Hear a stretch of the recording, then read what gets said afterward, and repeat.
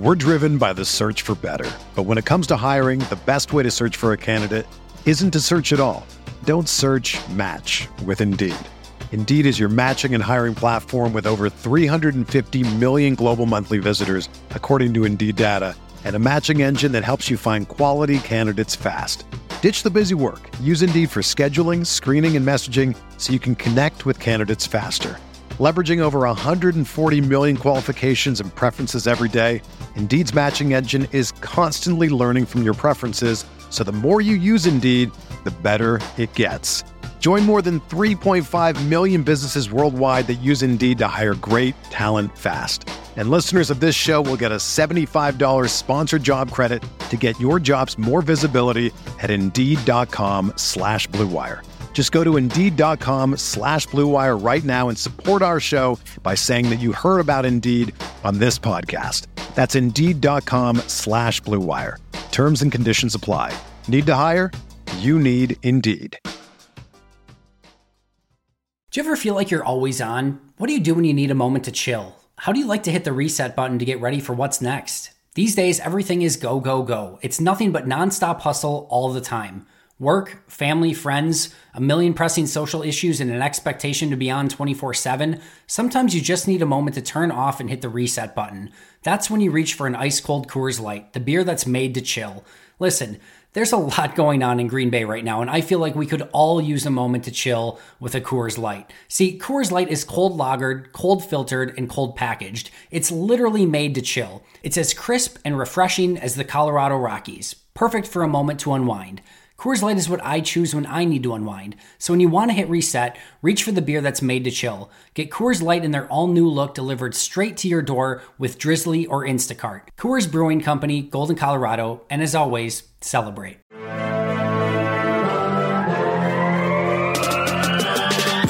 "20 minutes a day, 365 days a year. This is the Pack-A-Day Podcast. Welcome back to another episode of the Pack-A-Day Podcast. You can get all your Pack-A-Day updates by following us on Twitter at Pack-A-Day Podcast. And remember, you can always subscribe to our podcast on iTunes, Google Play, TuneIn, Stitcher, or Spotify. And of course, you can check us out at cheeseheadtv.com. I'm Kyle Fellows, and I'm here with Andrew Mertig. Andrew, how's it going? Great. We're like at training camp or something. I don't know. Time is a flat circle. I've lost track of where I am. The draft feels like it was 4 months ago. But other than that, doing pretty good. I think some people describe this as like the doldrums of the offseason, but for me, it's more of a great chance to get more in depth on the draft picks. Check out what's going on with the current roster. Last week we talked a little bit about the schedule. So there's some interesting stuff to fill our time when we have no other sports.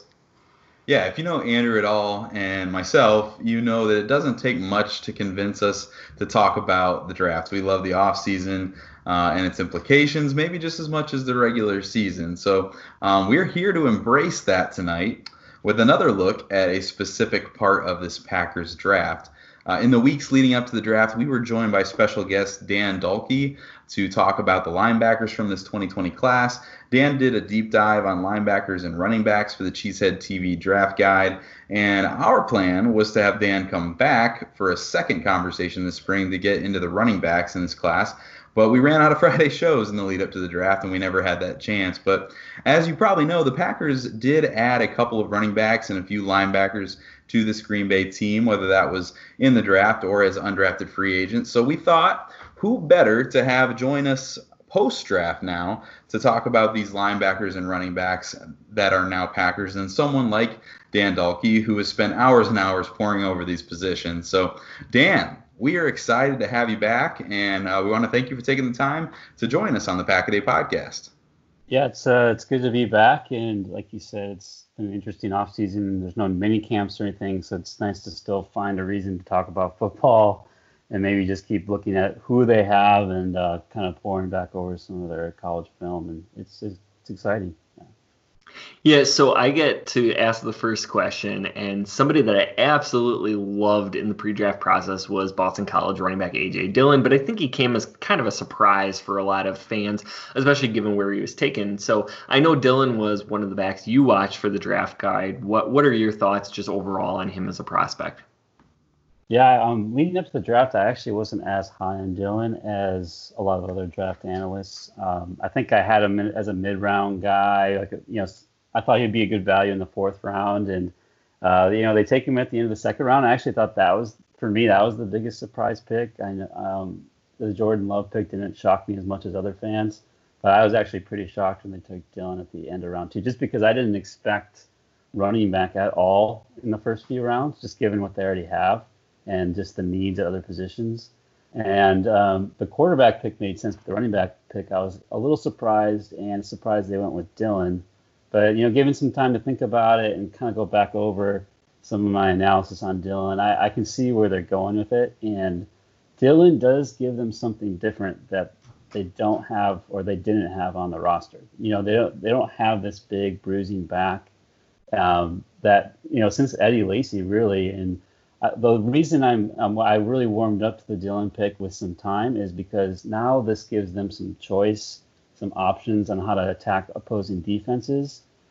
They can now, kind of dictate what they want to do. Maybe depending on the week or the opponent they play, they can be a ground and pound team or they can spread it out. Now they have a lot of different backs with different skill sets. And, Dillon is exciting. And if you get over the fact that he took a running back in the 2nd round, you can really appreciate what he brings to the field. There's very few guys that run well at 250 pounds, and he just, his athletic testing, like you guys have mentioned before on this podcast, his RAS score is amazing. And, his vert and his vert and broad just shows his lower body explosion. And he is a downhill, kick your butt type of runner, and he's going to bring some physicality to the Packers, and that's pretty exciting. And so there's a lot to like about Dillon.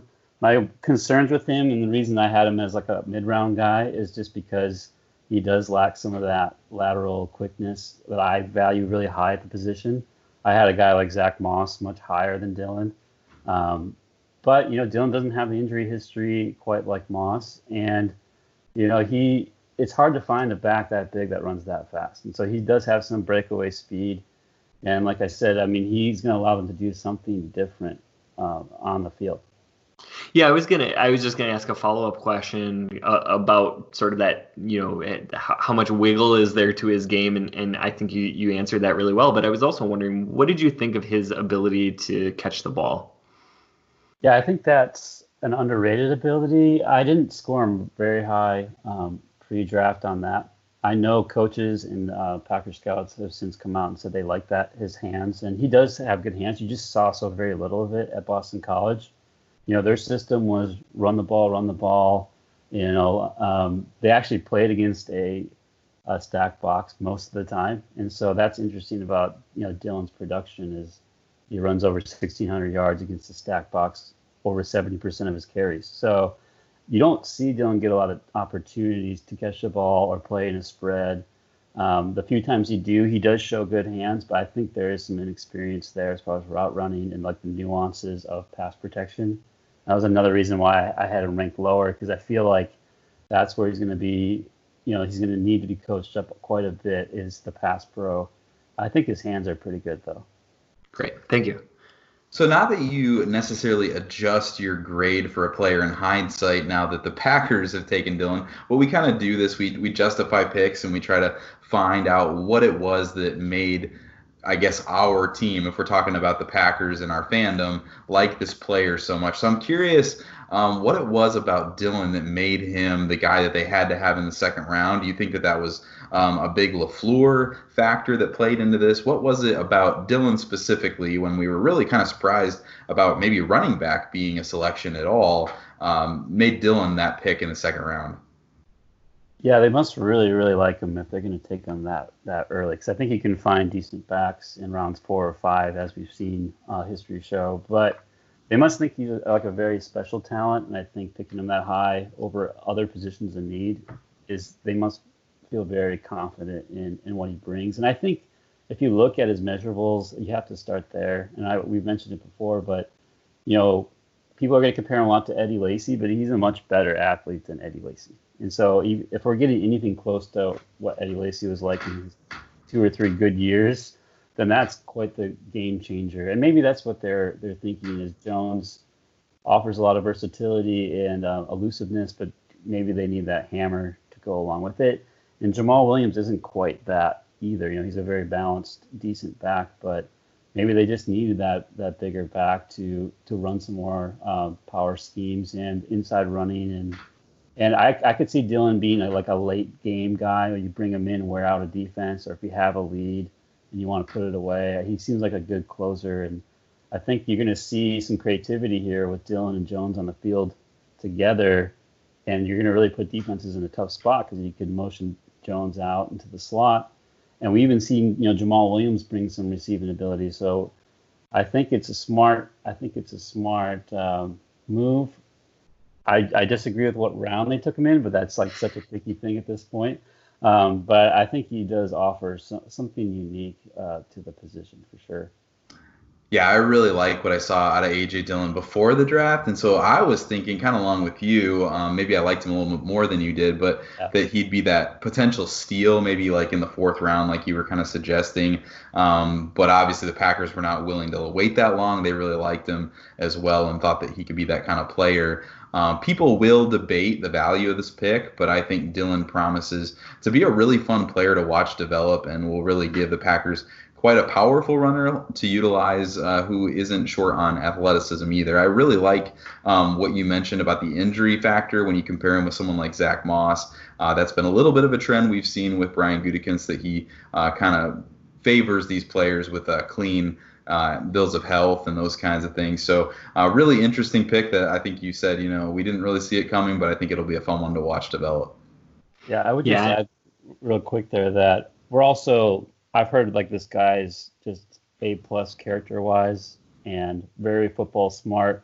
And I think we didn't always catch that just watching film as these amateur draft analysts. So they must have felt really good about that part of it to take him at that point. Absolutely. And I think A.J. Dillon is the rookie running back that everybody's going to be paying attention to, but the Packers also picked up running back Patrick Taylor from Memphis as an undrafted free agent. So before we move past running back, what are your thoughts on Taylor? Oh, I actually really like Taylor going into the draft, and I only had him a little lower than Dillon on my board, which is kind of funny.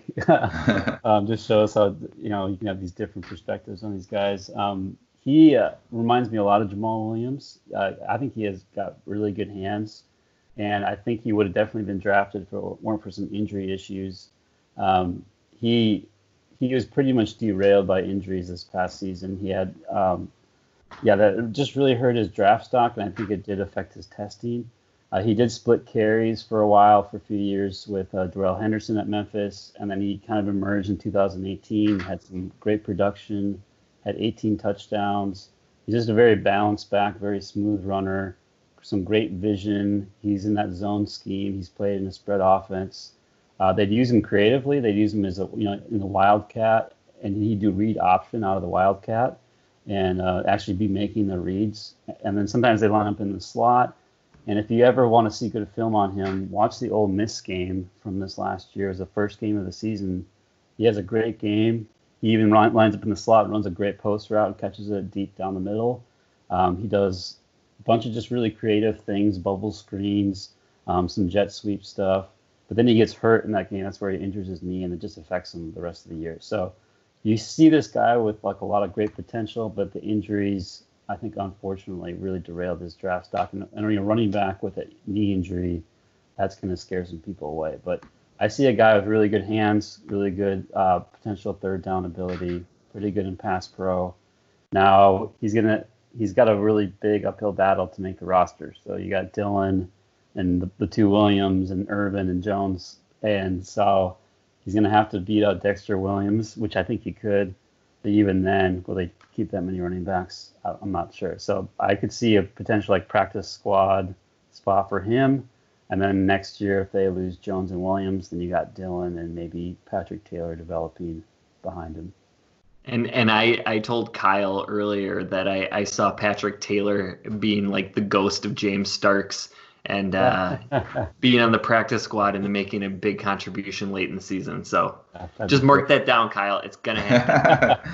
Yeah, and Jamal Williams is another name that we've tossed out on a previous podcast as well. Just some of those really solid, steady kind of character traits. So we'll be really interesting, like you said, if they can sneak him onto the practice squad, let him develop a little bit. And you mentioned, if we were to lose the two-headed monster that we have now in Jones and Williams, nobody wants to talk about that, but it'll be really interesting to see if there's an opening and a place for him to grow into the roster, especially in 2021, if they're able to stash him for a year and those kinds of things. But I think there's a lot to be excited about with Patrick Taylor and the player that he can become.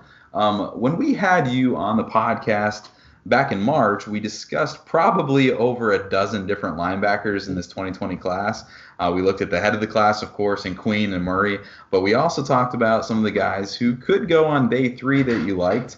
But in all of that conversation, Minnesota's Kamal Martin, the Packers' 5th-round selection, was not on the list. He was certainly a player that's flying under the radar for a lot of people, and obviously didn't come up for us. So what are your thoughts on Minnesota linebacker Kamal Martin? Yeah, Martin's certainly someone I missed on leading up to the draft. I think I studied about 50 linebackers, and I put him in the middle of the pack, so I ranked him in the low 20s because I got some exposure to him. And I actually, first couple of games I watched of him, I was watching his teammate Carter Coughlin, the edge rusher at Minnesota, and Martin would flash a little bit, so then I tried to find some of his film. But again, he's hard to find film on, and he didn't work out at the combine because of a knee injury, so you just really don't know what you're getting there. So I kind of put him in that late day 3 pack of linebackers, which there's so many of. But after he got drafted, hunting down more of his film and watching more of his stuff, I do think there's some good things there to like. I'm still not sure about how big of an impact he's going to make in his first year or what kind of pro he's going to be. But also seeing what was on the board, I think I can't think of any other linebacker in the 5th round that I thought would be a better fit. So I think it's a decent pick. He's certainly being praised a lot by scouts. Like if you even think like Jim Nagy and the Packers college scout Brandon Ross have talked a lot about his athleticism in space, his ability to cover tight ends. They're talking about his play speed. And when I watched this film leading up to the draft, I only watched a few games. I didn't see that. So, and then if you think maybe the knee injury is hindering some of his mobility, that would make sense. I did see some stiffness in his game. And if you do go back to some of his older film, you see a little bit more fluidity in space, which is encouraging. But he's definitely, he has some exciting plays. He's a big hitter. He's physical. You can tell he loves football. He will slash and shoot gaps and be active around the line of scrimmage. That's what he brings to the table. I think he's more physical than what we've had previously at inside linebacker. The downside I see to his game is there's a lot of sloppiness, and he will leave his feet a lot. And as a coach, you tell especially linebackers, don't leave your feet unless you have to. And it's fine if you're diving at a guy in pursuit, but when you're facing him head on, you don't want to be diving at his feet. And you see that all the time with Martin. A lot of missed tackles, a lot of whiffs in space. But then the next play, he'll make a huge hit that will get everyone pumped up on the team. So there's a lot of great qualities you see with Martin and a lot of downside. So I think they're taking that risk, especially in the 5th round. This guy's got some athletic upside. I wish, as draft analysts and we could see the numbers, I guess, to compare him to the rest of the class. But he does flash some ability, and he has a really good first step. And that's one thing I liked about him on film is he gets downhill fast and he runs very well. He just needs to be more consistent at making the play when he arrives. So, and he's really, if you look at his stats in some of his film, he's missing on some impact plays. So I think he was only involved in 7 turnover plays in 4 seasons. And you want to just see a little bit more impact play there. And so I would, as a Packer fan, it's like, hey, they drafted a linebacker and we want to think he's going to be the guy. But realistically, we have to say maybe garner expectations a little bit because it's going to even take some work for him to get ahead of Burks alongside of Kirksey at that starting spot. So, but I do like some of his ability. It's just so raw at this point. Well, don't worry. Raven Green's going to be in the Pro Bowl this year. So the Packers, I mean, so as fans, there was this gigantic perceived need at off-ball linebacker, and the Packers took one in the 5th round and brought in one as an undrafted free agent, and that was UCLA's Chris Barnes. So he's another guy largely off the radar, but is there anything that you've seen from Barnes that gets you excited about his potential development? Yeah, I mean, I've watched a couple games recently at Barnes, and this is going to be really controversial maybe, but I watched some of Barnes' film, and I was like, there's some things I like here better than Martin. And I know, it's kind of funny. He's quick, he's fast, he is small, he's like 6'2", plays in the high 220s. But I thought he looked really good in coverage, and it's in the Pac-12. I mean, this is a passing conference. And he led his team last year in pass breakups with 7. He had 6 the year before. He's very fluid in space. I don't know why he didn't get a combine invite. And he also didn't get a pro day because of the quarantine and everything going on. But this guy, Chip Kelly raved about his leadership. He's the signal caller in the middle of the Bruins defense. So he's a smart player. And if you want to watch a good game on him, look up San Diego State from this last year. He is all over the place, 11 solo tackles. And you can just see him anticipating everything and being really good in pursuit and very solid tackler. Like, you don't see him miss very often. The concern maybe is his size, that he'll get caught up in the trash, maybe struggle getting off blocks. He actually reminds me a lot of Joe Thomas, if you remember, like the nickel linebacker a few years ago on the Packers.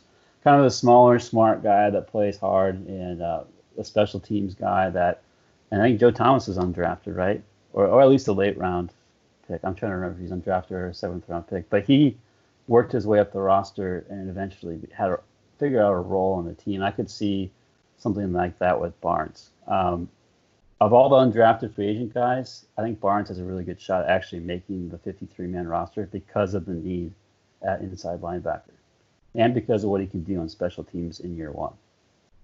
Definitely. So I was trying to look up Joe Thomas draft stuff, and all I'm getting is Joe Thomas offensive tackle. So this is not helpful.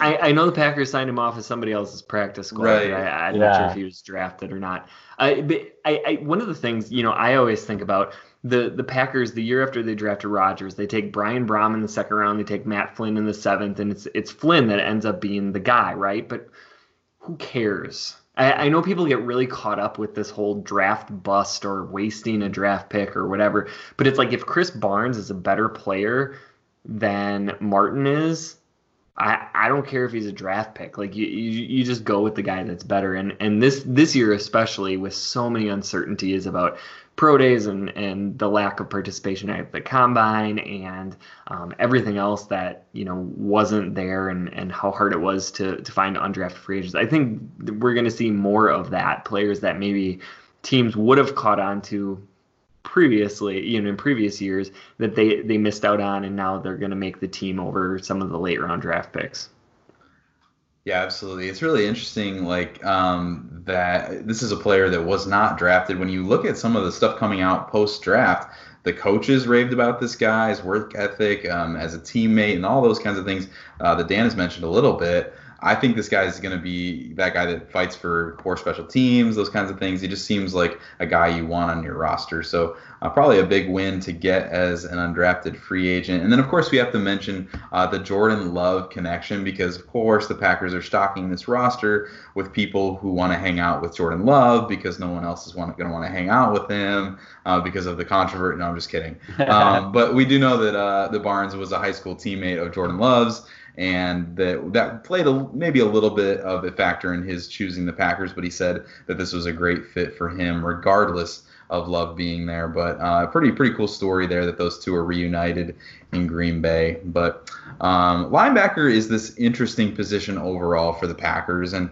I have to ask this question because I'm curious just to get both of your reactions. The Packers have been traditionally allergic to taking linebackers high in the draft, really since taking A.J. Hawk in the 1st round in 2006. there were a lot of people who thought that that tradition might change this year. They could have taken Patrick Queen at 26 with that trade up, or someone like Malik Harrison in the third, but instead it was that high upside developmental prospect, Kamal Martin, we talked about, that was taken in the fifth. And so I'm curious just to get your thoughts. Why do you think the Packers seem to not value the linebacker position in the early rounds of the draft, or do you think it's really just coincidental over the years that they haven't taken one high, really, in, I guess, almost 15 years? No, I don't think it's coincidental. I think it reflects their philosophy on how to build a roster and where they want to spend money eventually. I think they view early round guys as these are going to be their expensive players eventually if they work out. And they're just so obvious that they don't want to spend an inside linebacker. And it's different than other teams. I mean, I study linebackers every year for the draft guide, and every year I just know that the guys that I'm really enjoying watching, the Packers are not going to take them early in the draft. I gave up that fantasy a long time ago, especially like 2 years ago when they passed on Tremaine Edmonds and Leighton Vander Esch. I was like, oh man. But yeah, I just know that I would have been shocked, I'll say this, if they would have picked linebacker in the first 2 rounds. And I was actually really hoping for that in round 2, especially with my guy Logan Wilson still on the board. And then he goes to the Cincinnati a few picks later at the top of the 3rd round. So that just killed me. But I think it's just their philosophy. And I think it also shows that how specialized the game is. There's just very few off-ball linebackers in college that can do it all, that can cover, that can be really great against the run, that can play in pursuit. And it's all about speed now. And you have to get those guys early. You have to get them in the first few rounds. And it seems like every time the Packers have a chance to, they value another need or something else over a linebacker. And I don't blame them in the first round passing on Queen because they're trying to secure the quarterback position. The puzzling one was round 2 with like Willie Gay and Logan Wilson and Malik Harrison still on the board, and they go running back. Yeah, and I think I would just echo a lot of those thoughts. You know, there's a perception around the league about positional value. Off-ball linebacker is one of those positions that tends to get deprioritized. Ironically, running back too, when the Packers take one in the 2nd round.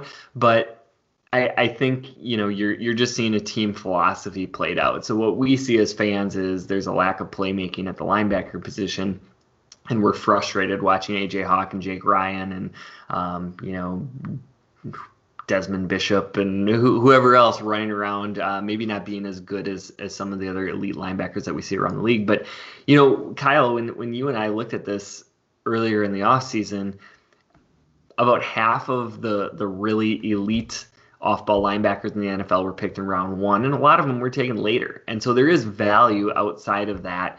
It's just hitting on it. And really, I mean, I don't remember the last time the Packers had an elite off-ball linebacker. It's been a while. Yeah. Yeah. It's maybe Nick Barnett for like a season and a half. First round pick Barnett. Yeah.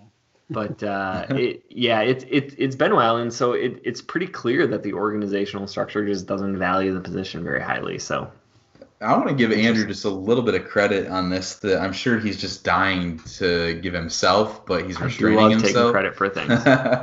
But throughout the process, we kind of talked about, okay, we've added Christian Kirksey, and that's your addition. You know, he's the seasoned veteran that they'll probably have in the middle of that defense. And then we went back and forth on, are they going to add a second guy in there, and did they need that? And we talked about Pettine's philosophy, and would he prefer to have a second linebacker that could be on the field most of the time? And Andrew kind of held his ground and said he didn't think so, and that like this is something that he really felt like Pettine's good with having one guy and then flexing in someone like Oren Burks or something like that in this coming year on certain downs, but really that one guy was kind of going to be the setup. And I was kind of like convinced that, well, maybe they need that second guy and they just haven't had a good second guy.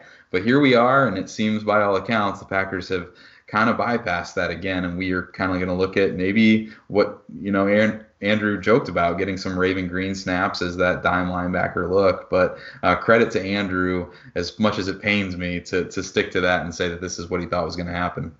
Yeah, well, and 2 things to echo the great point that you just made about the great point that I made previously. And I don't think Mike Pettine has really had 2 really good off-ball linebackers since David Harris and Bart Scott with the Jets. And so he's been living with it for a while, and so maybe he's cool with that personnel. Maybe Brian Gutekunst just doesn't care what Mike Pettine's preferences are. I don't know, without being in the room. But the other thing is, when Raven Green was playing awesome in week 1, Aaron Rodgers said we have a defense, and then Raven Green got hurt, and then we didn't have a defense anymore for a while. So he's probably the key to the whole thing. It's all about Raven Green. That's what we've learned here tonight or today. I don't have Kendall Donnerson anymore, so it's got to be Green. That's true. Okay, so let's shift gears here a little bit. I also want to mention the Packers' tendency with running backs when it comes to the draft. There's a lot of wisdom out there that says taking a running back high in the draft is a mistake and that you can get production from running backs in the late rounds. We've seen the Packers benefit from this with guys like Jamal Williams and Aaron Jones, especially recently, getting selected there on day 3. But at the same time, the Packers have shown a willingness to take a certain kind of running back relatively early. They took Eddie Lacy there in the 2nd round with the 61st pick in 2013. And then, of course, A.J. Dillon this spring with number 62 there in the 2nd round. Both these guys are big backs with pretty good athleticism. In Eddie Lacy's prime, we really enjoyed him running through people, but also having the ability to show off that circle button spin move that he would feature from time to time. Why do you guys think the Packers have shown a willingness to pick big running backs early? And do you think picking running backs early is worth that investment? I'm just curious, Andrew, what do you think? This is a super tough question, right? So the Packers took Eddie Lacy in the 2nd round, and I believe that year Le'Veon Bell was also a 2nd round pick, and Monte Ball, maybe, if I'm remembering this correctly. So you can find value. You can get some of the better running backs early. We've seen a little bit in the buck of the trend with Ezekiel Elliott and Saquon Barkley, but largely I think the value for running backs is typically in the 2nd round. So if you want somebody, if you think that they're going to be a really good talent, that's a good way to go. Now, are the Packers maybe a little bit more desperate because they see on the horizon Jones and Williams potentially walking next season? You could argue so, but I do like the potential there. Even as much as I loved A.J. Dillon, I didn't have him as a 2nd round prospect. I thought end of the 3rd I'd be comfortable with. If he snuck into the 4th, that's awesome. But that was really interesting where they took him. But I don't think that that's a problem. My one hope for A.J. Dillon is that, number one, he learns to tuck his undershirt into his pants, unlike Eddie Lacy, because that always bothered me, and defenders were constantly ripping at his shirt. And number 2, we're going to try to keep him away from curls. I should probably be mature and transition us here, but I'm laughing. Dan, do you have any thoughts on the positional value at running back? Yeah, it's interesting because when I evaluate running backs, I tend to maybe I'm thinking of it wrong because I tend to give a lot of credit to guys who show receiving ability, who have some scoot, who have some speed. I feel like that's the future of the NFL. You look at like Alvin Kamara and Christian McCaffrey and guys who can play out in space. Aaron Jones.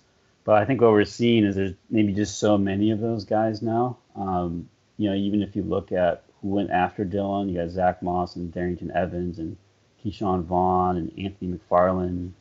Those guys all kind of do similar things. So maybe their thinking is a traditional old school back with some breakaway speed and size is harder to find nowadays. Because if you look at college football, there just aren't that many. You had Jonathan Taylor and A.J. Dillon as guys that are just going to beat the crap out of you and run the ball 20 times and not be worn out and still stay relatively healthy. And so maybe that's where that shift is happening, is to find a back that can still run that old traditional role.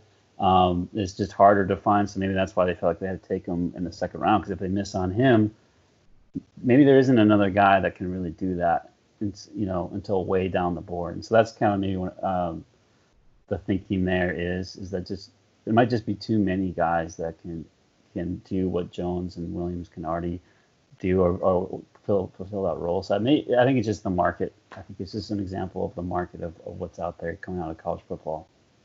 Yeah, I really like this pick in hindsight if Jones sticks around. If it's a move to replace Jones, then I feel like it's a totally different conversation. But, man, if their plan is to pair those two, that could be really, really fun for a long time. And they obviously do have big plans for A.J. Dillon, whether that's in 2020 or down the line in 2021. You just don't spend that second-round pick on a player without some pretty big plans in mind. So it'll be really fun to watch that plan come together. And I will just say that number 28 is going to look pretty clean, I think. That's a big factor. You know, if he had chosen something like, I don't know, 44 or something like that, I think I'd be a lot more skeptical. But with 28, I'm feeling pretty good about A.J. Dillon.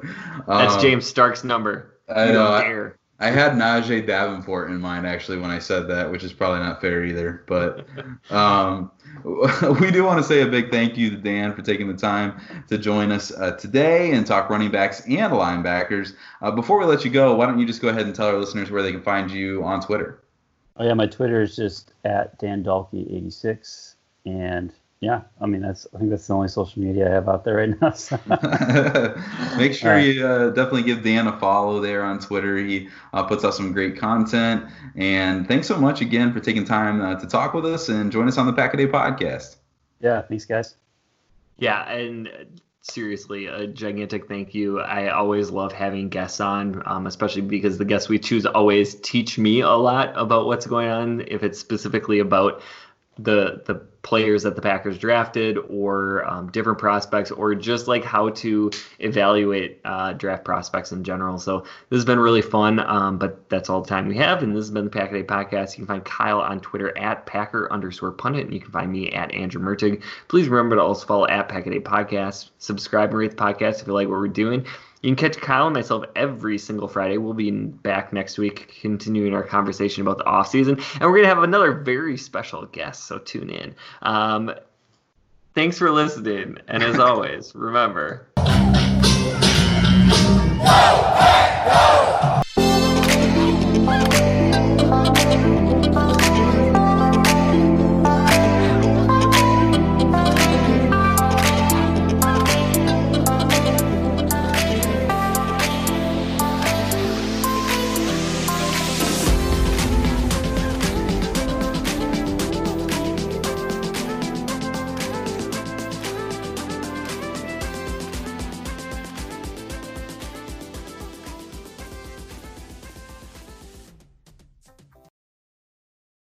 Whether you're a world-class athlete or a podcaster like me, we all understand the importance of mental and physical well-being and proper recovery for top-notch performance. That's why I'm excited that Unified Healing is sponsoring podcasts on the Blue Wire Network. Unified Healing is a new and super innovative global network of wellness centers powered by Energy Enhancement System, or EE System. If you haven't heard of the EE System yet, then you'll want to listen up. This technology promotes wellness, deep relaxation, purification, and rejuvenation. Wherever you are across the globe, access to a center is easy and affordable. Interested in experiencing the EE System technology for yourself? Go to unifiedhealing.com/bluewire to learn more and find a center near you. That's unified, UNIFYD, healing.com/bluewire. No material or testimonials on the Unified Healing website are intended to be viewed as medical advice or a substitute for professional medical advice, diagnosis, or treatment. Always seek the advice of your physician or other qualified healthcare provider with any questions you may have regarding a medical condition or treatment and before undertaking a new healthcare regimen, including EE System.